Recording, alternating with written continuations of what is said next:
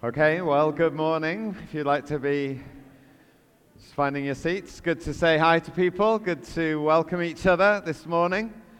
And we'll have plenty of time after the meeting to gather together. We're going to serve tea and coffee, and we'll be able to just spend time catching up with each other then. So really great to see each other. So we're going to be heading into our passage for the morning that we're going to be looking at. My name is Mark, by the way, Mark Rushworth. I'm one of the leaders here at Christ Central Church, and it's great to welcome you online. And if you're with us in person, even great to see, even better to be able to see you face to face. But we're so glad that people can join us online when they're unable to be here. We've spent a lot of time in Ephesians chapter 1 over the last few months and have been seeing many of the blessings that we have in Christ. And we've also been seeing something of the glory of God in the church, and the church is the body of Christ. We were seeing that last time I was preaching in Ephesians. And so now we are into chapter 2. And this is a chapter which is so full of the greatness of God and who we are in Him. It's an amazing chapter. We'll be able to draw many things out of chapter 2 in the coming weeks and months. And we're going to start off this morning by reading verses 1 through 10. And I'll be reading from the ESV translation this time, just because there's a few places in the ESV which convey a little more clearly what Paul was getting at than the NIV translation. Usually I would read from the NIV. If you've got the NIV, that's fine. You can just read from that. But I'll read from the ESV, and the words are going to be from the ESV when we get to the passage. And this passage, the first 10 verses, Paul is going to start off with some pretty bad news for people, really, where they're at without Christ. People outside of Christ, it's bad news. But then in verse 4, we get to a but God.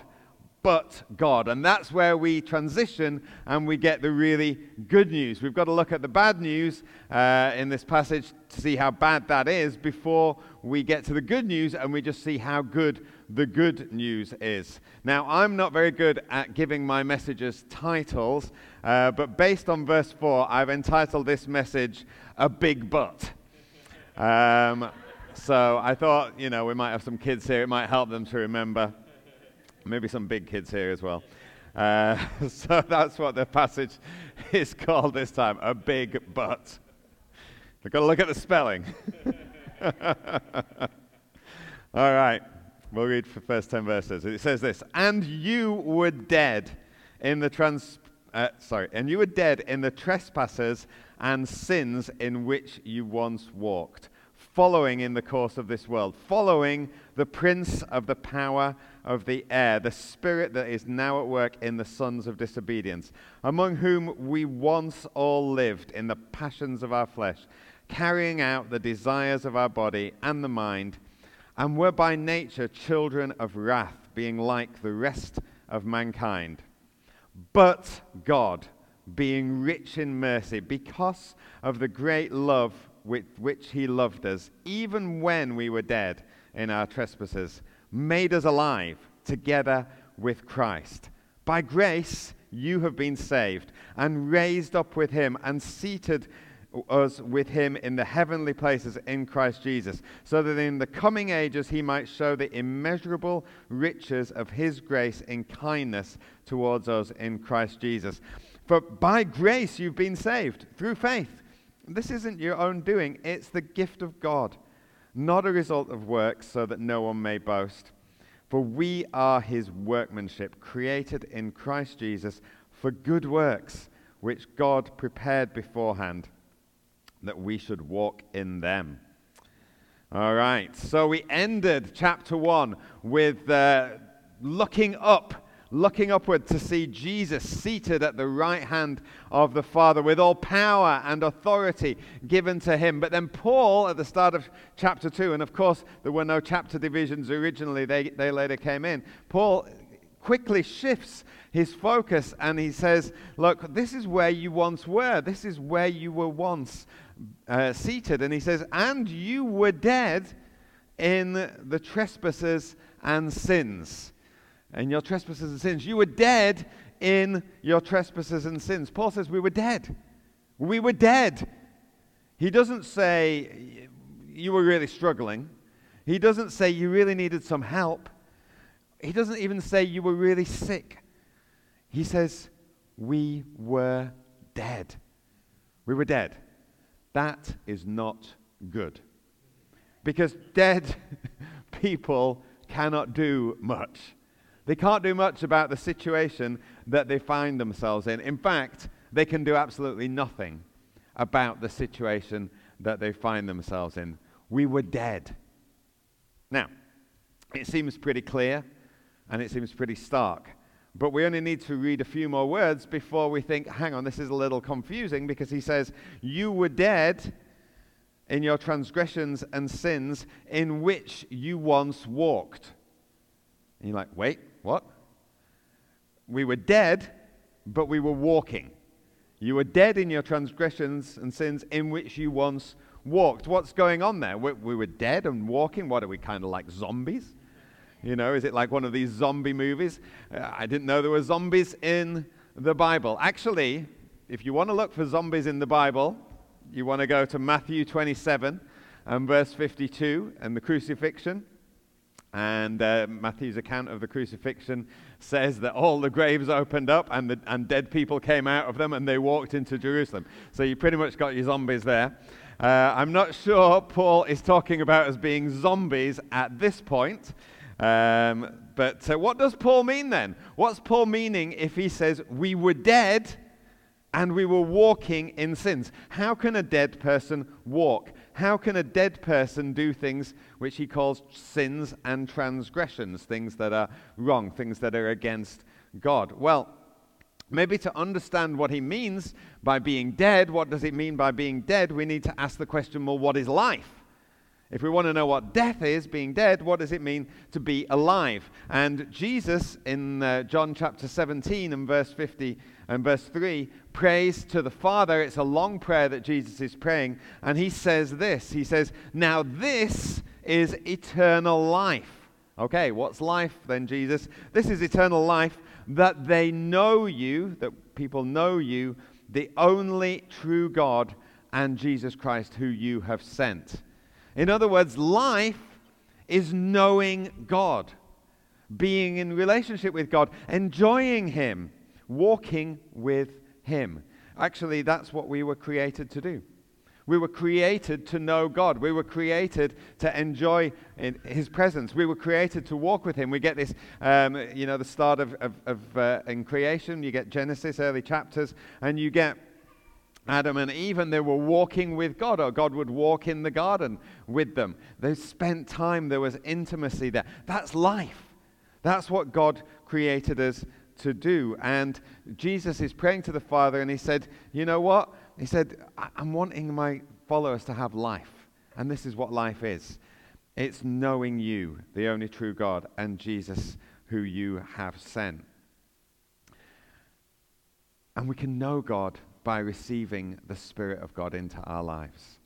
And that will lead us into an eternity of knowing God.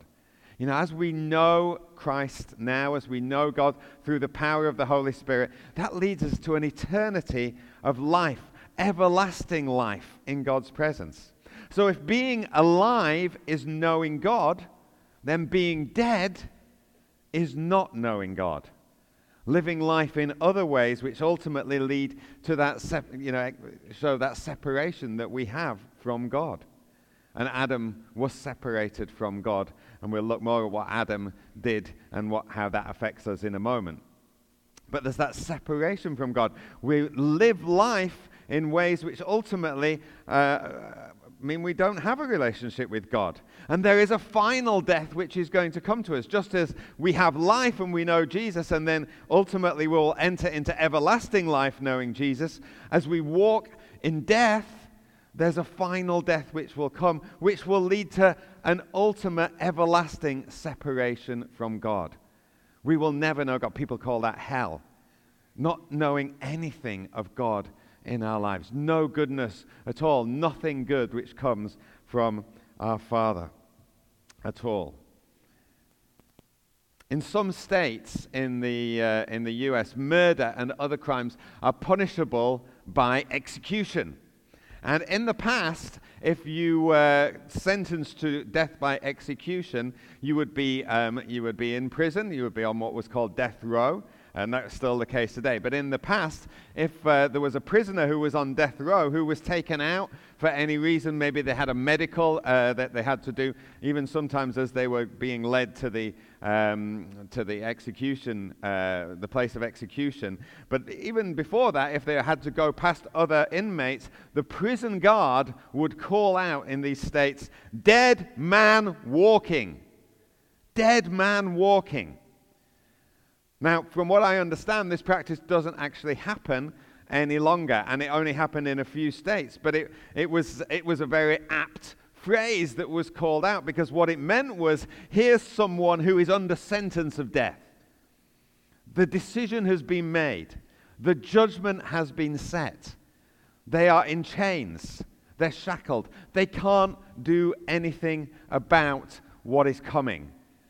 At some point very soon, there will be a death. And right now, this is a dead man walking. Someone who is dead, but walking. There are some actions, yes, that he can take. Maybe he can walk slow or a little faster. He can speak, he can breathe, but there's many things that he cannot do. He cannot escape the chains that he is in.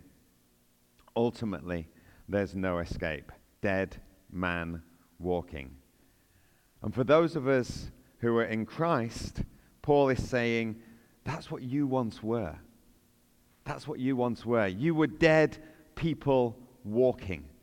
Yes, you make some choices. It might seem even as though we're in some sort of control of our lives, but we can't help but sin. We're really in chains. We cannot escape them. And Paul says there are three things which controlled our lives and made us that way: the world, the flesh, and the devil. He talks about them in a different order. He talks about the world, the devil, and the flesh. They're all listed here in this passage. Paul says, we were following the course of this world. He says we were following the prince of the power of the air. That's the devil. And he says, and we were living in the passions of our flesh, carrying out the desires of the body and mind. The world, the flesh, the devil. So, what does that mean? Well, we were following the course of this world. We were following the course of this world. We see people do that all the time, don't we? People are slaves in that way. We kind of all follow what we're told. Of course, we like to think that we've got some free choices, that we make our own decisions about things. You know, you think, well, I can make decisions about what we choose to wear. Okay, but generally, it's because they're fashionable. And we follow a trend. We wear the things that other people wear around us. We'll wear things that people wear in our culture. We don't tend to wear clothes that people wear in other cultures. So we make choices, but within limits. We watch the shows and the movies that other people watch. We listen to the music that other people listen to. We want to buy and possess what other people have. Even when we think that we're rebelling against the way of others by being different, we're following others who want to be different. And we also think what other people think. We believe what other people believe in our society. So in South Africa, under the apartheid system, many people were racist. They believed it was right. They just believed that was the way the world should be. And that was how things were lived out. In Russia currently, many people probably think that their country is acting rightly and is justified in invading Ukraine because that's what they're being told by their government. And we don't need to spend too long to realize that there are going to be things in our society which don't line up with what God says either. We can see it easily in other societies. We can see, well, why are people thinking that? How can people believe that? It's very easy to see that, even in countries that are closer to us, like the States. But we have to realize that there are things in our society that we will just accept as normal, but they might not line up with what God's word says. And our society will tell us all sorts of things. We'll get it at school the whole time. We'll get it at our universities. We're being conditioned in terms of what to think. And so we're following the ways of the world. We're following the ways of the world when we're dead in our sins. We think we're free to choose what we want, but actually we're slaves. We're slaves. And people feel that they've got freedom. They feel actually that Christianity is restricting that freedom. Say, oh, I don't want to follow God. I want the freedom to live the way I want to live in the world. But we need to see that sin is not freedom. Sin is not freedom. Sin is slavery. That's what the Bible tells us. Sin is slavery. Sin is our master. We can't defeat it. We're in chains by it. Sin masters us. Sin controls us. We often talk about addictions, don't we? We say, oh yeah, we've got addictions these days to social media. We've got addictions to different substances. We've got addictions to things that we watch. We've got addictions to this and that and the other. And there's addictions to all sorts of things. Well, really, that's just a very visible symptom that actually we are all addicted. We're slaves. We're slaves. We're being controlled by things which we are not in control of.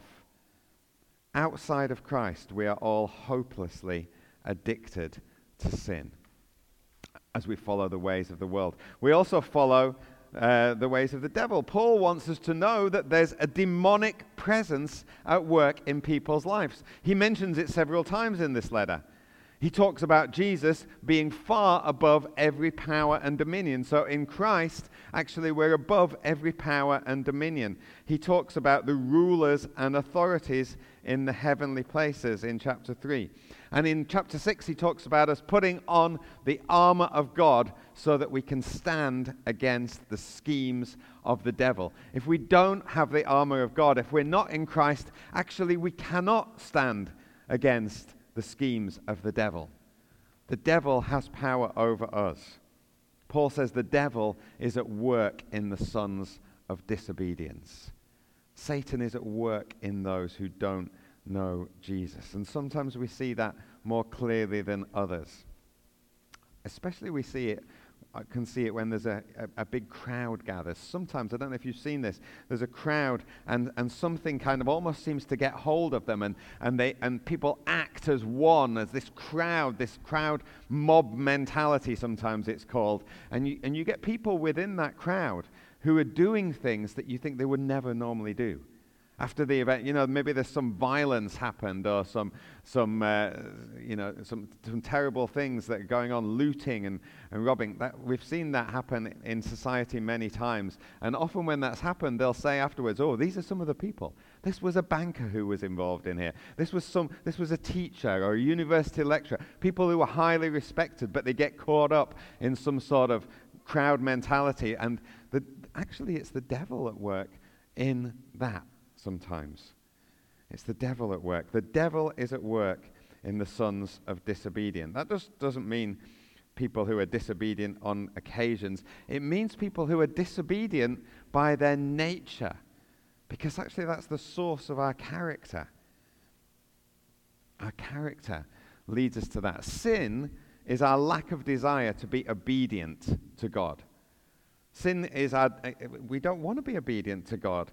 Yet we know it's right to obey God, but we don't want to live life God's way. We want to live life our way. And so we're going to do what we want to do. Paul doesn't come and just lay down the law. He doesn't just say, do you know what? Come on, you've got to be doing this. This is the law. This is the right way. This is what you've got to do. Paul wants us to come to the obedience of faith. He wants us to come to the obedience of faith. He wants us to understand that we have a God who loves us, and he's for us, and he wants the best for us, and he wants us to get to a place of wanting to know God. We follow the prince of the power of the air when we don't know Christ, and we follow the desires of our flesh. We just go with whatever our cravings desire, whether that's food or drink or comfort or sex or revenge or possessions or position in life. Those are the things which affect us. Those are the things which lead us. Those are the things which our flesh craves. And so we're led into those ways. Outside of Christ, we're all born into disobedience.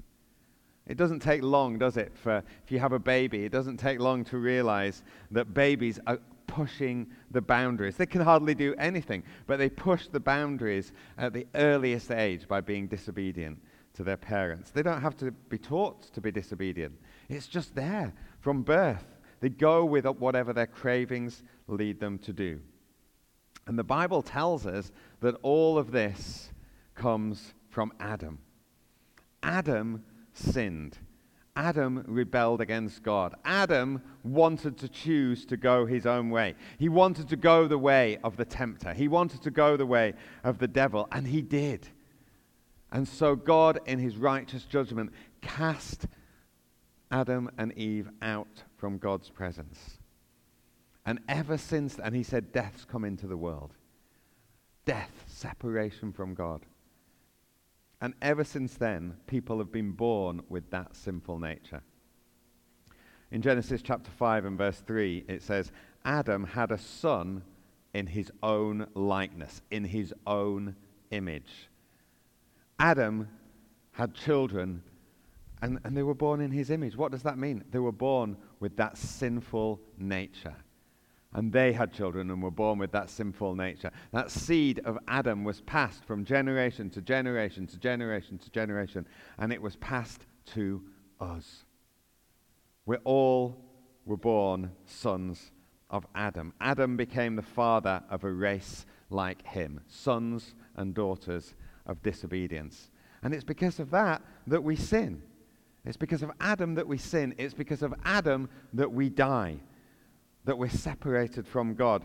We're born sinners. That's why we sin. It's not that there's any worse, this person's worse than this person. Actually, we're all born sinners. That's why we sin. And once we realize that, we understand we can't do anything about it. Paul says in Romans chapter 3 and verse 10, he says, there's no one righteous, not even one.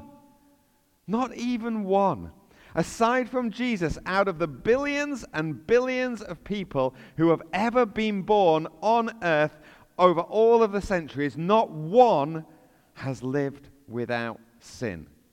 Not one. Billions of people. Oh, surely there can be someone who just tries so hard, who is good enough, who can manage to not sin. No. There's no one righteous. Not even one. It's no good just trying harder. It won't work. It's no good just trying to make ourselves look moral, because we know that actually deep inside our thoughts and our hearts that we're not. And some people can kind of pretend, and they like to make out that they're better than others, and maybe some people can get very vocal about some obvious sins in other people. Oh, that person shouldn't be doing this person shouldn't be doing that, but actually everyone's in the same position. Jesus criticized the Pharisees for that, didn't he?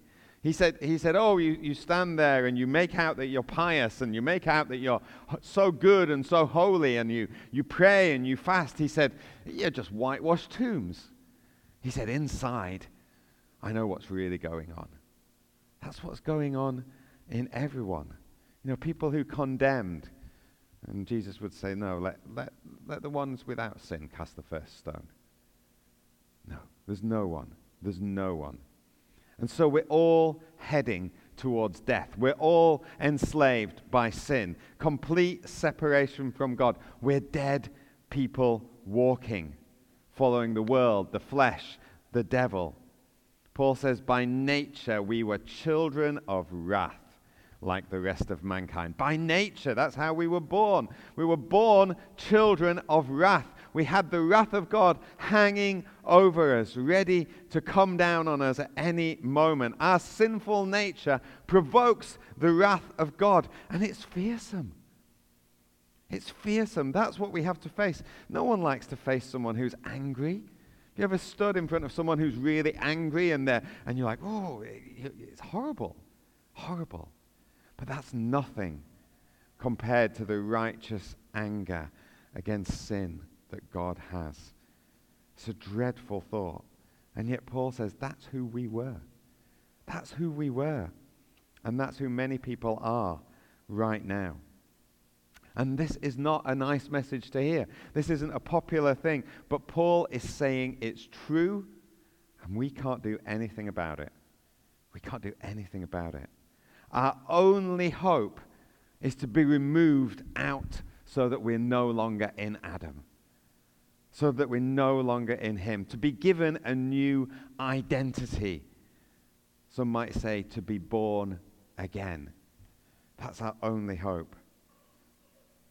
We've got to understand all this. We've got to understand that that's where people are in the world. Otherwise, we can slip into thinking that we can change people by some of the ways that the world tries to change people, by counseling them, by trying to help them in different ways, by maybe education is going to help people be better. We can think as a church that we can help people to change and be better. You know, if people only started coming along to church, we'll just churchify them, if that's a word. Let's get some good programs. Let's install a great sound and light system. Let's get a cool pastor who's got the beard and the skinny jeans and the sleeve tattoo, and people will be able to relate with him. And whatever it might be, it won't do any good because people are dead. It's no good to say, hey, well, look, why don't you come along to Christ Central? Do you know what? We've got some new chairs now. Now, do you like God anymore? No, they don't. They don't, because they're dead. They're dead. They can't change. We can't change them. But then we get to verse 4, the big but. But God. But God. But God, being rich in mercy, because of the great love with which he loved us, even when we were dead in our transgressions, in our trespasses, made us alive together with Christ. He made us alive together with Christ. We couldn't change anything about ourselves, but God did. Paul's just spoken about the wrath of God, but now he speaks about God's love, and both wrath and love are essential to the nature of God. We all know there needs to be punishment. There needs to be justice for wrong. We need to know that when we're wronged, when someone we love is wronged, we know that. There's got to be justice. And God is a God of justice. We can't just have love without the punishment and the righteousness of God as well. But while Paul doesn't speak about great wrath, he does speak about God's great love for us.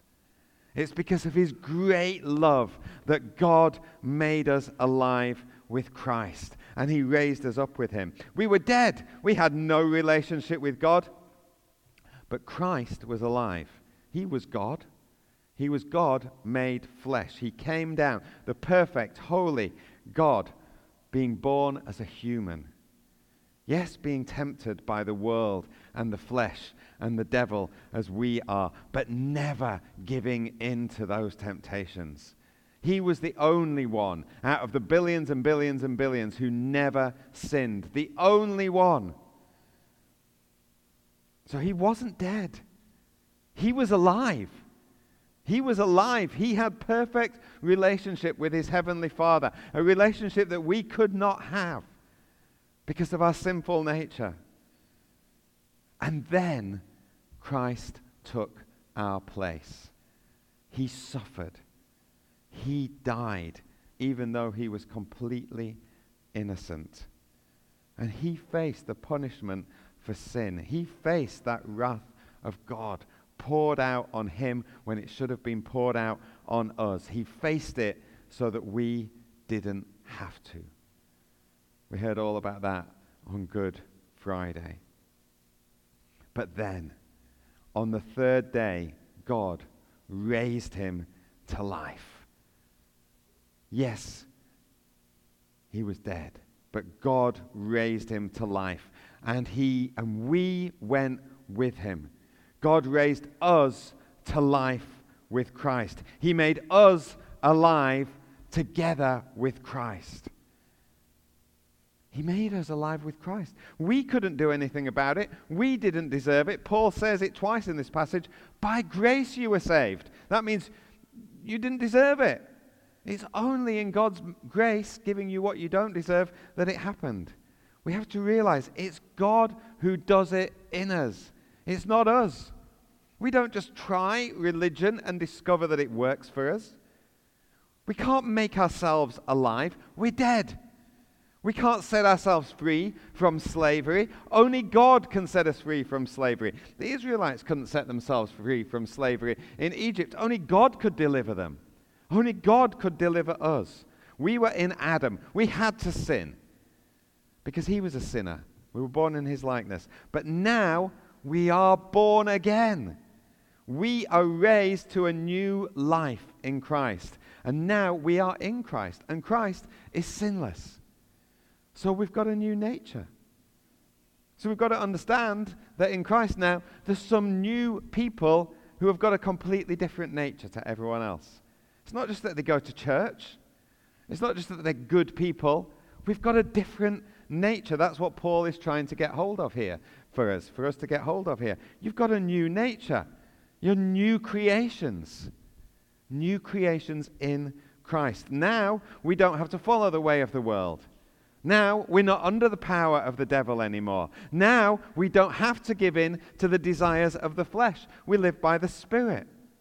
So we don't walk in those old ways. Those ways that we walked before were because we were in death.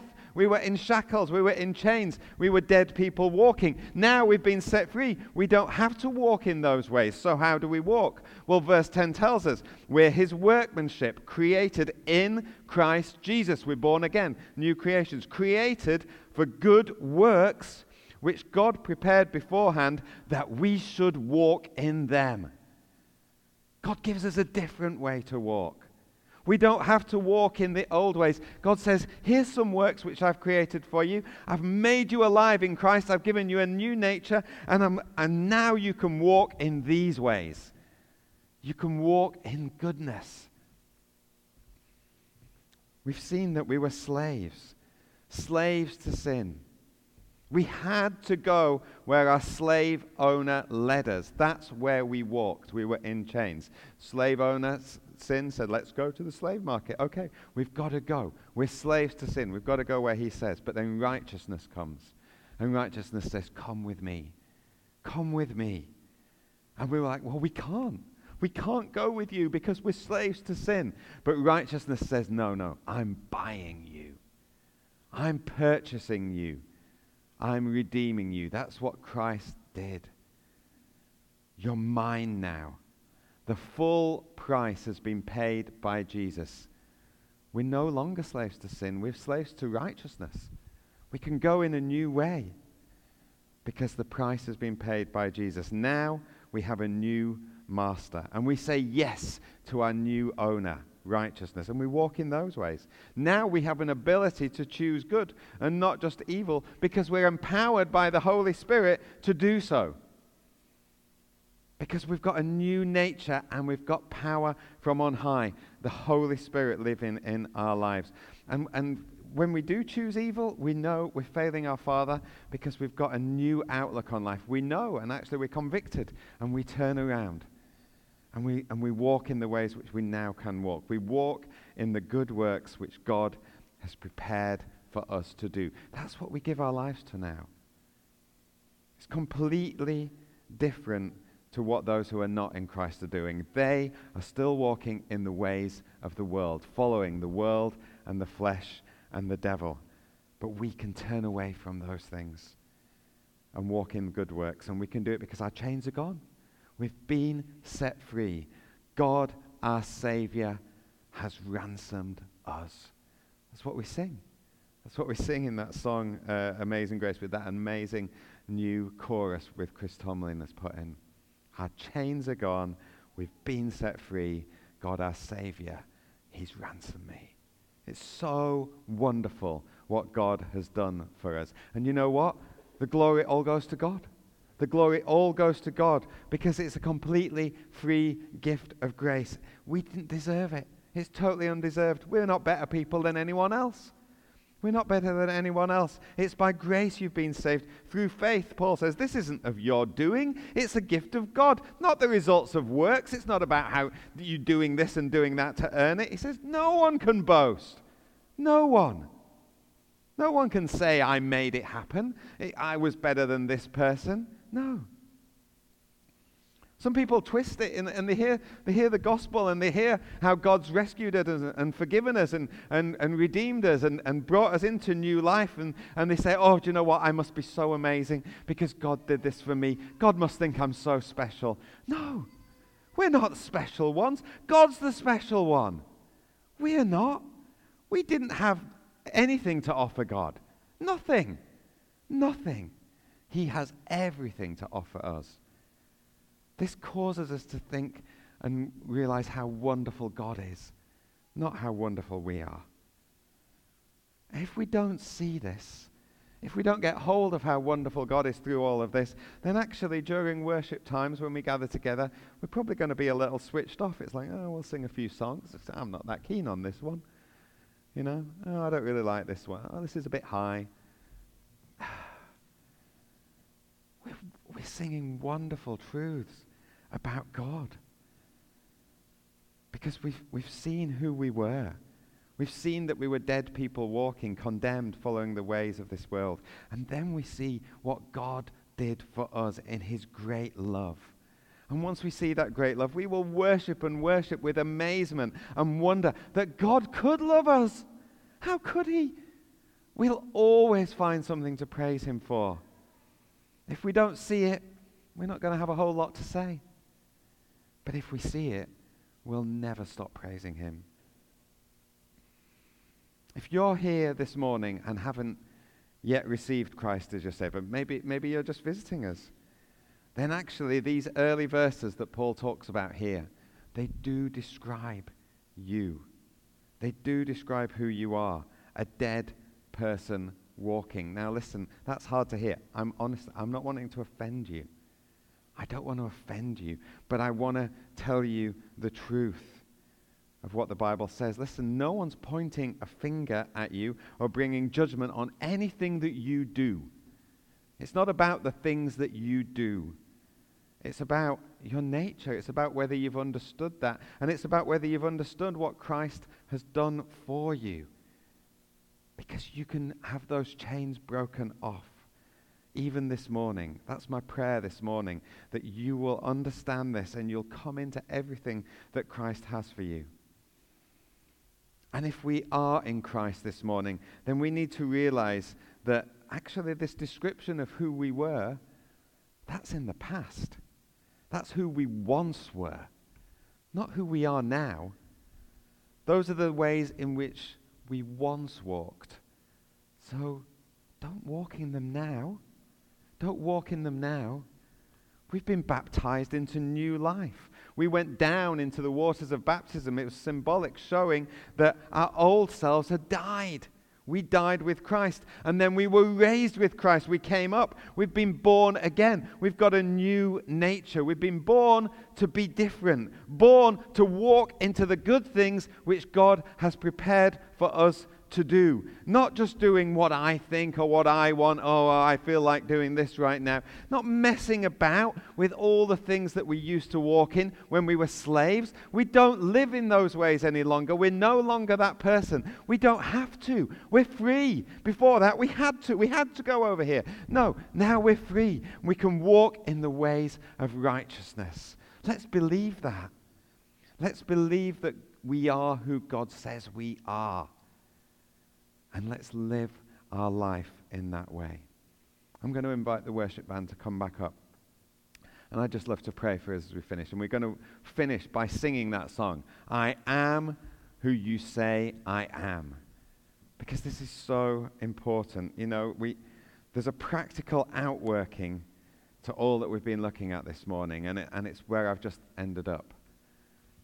You know, we need to know that if we're in Christ, we've been set free. We don't have to walk in those ways any longer. We can receive the power of the Spirit so that we no longer follow the world, the flesh, the devil. And if this is where you still are, you can be set free too this morning. Why don't we stand together? Why don't we stand together as we come to worship? Father God, I thank you. You know, your word is so rich, God. There's so many things that ways that we can see who we are in you. But Lord, as we look at this particular one, Lord, we want to recognize it this morning. It's not an easy one to get our heads around. It's not something that we can easily embrace. But oh God, Holy Spirit, I pray you will speak to us in our hearts this morning, that we will know the truth of your words, that actually this is who we once were, and we were slaves. But you've set us free, and you've set us free to walk in other ways. Help us to do that. Holy Spirit, I pray, come right now even. Day by day, fill us with your Spirit. Let us walk in the ways of righteousness. And I pray that as we understand who we are in you, we will worship you. We will worship you. We will worship you for all that you have done. In Jesus' name we pray. Amen.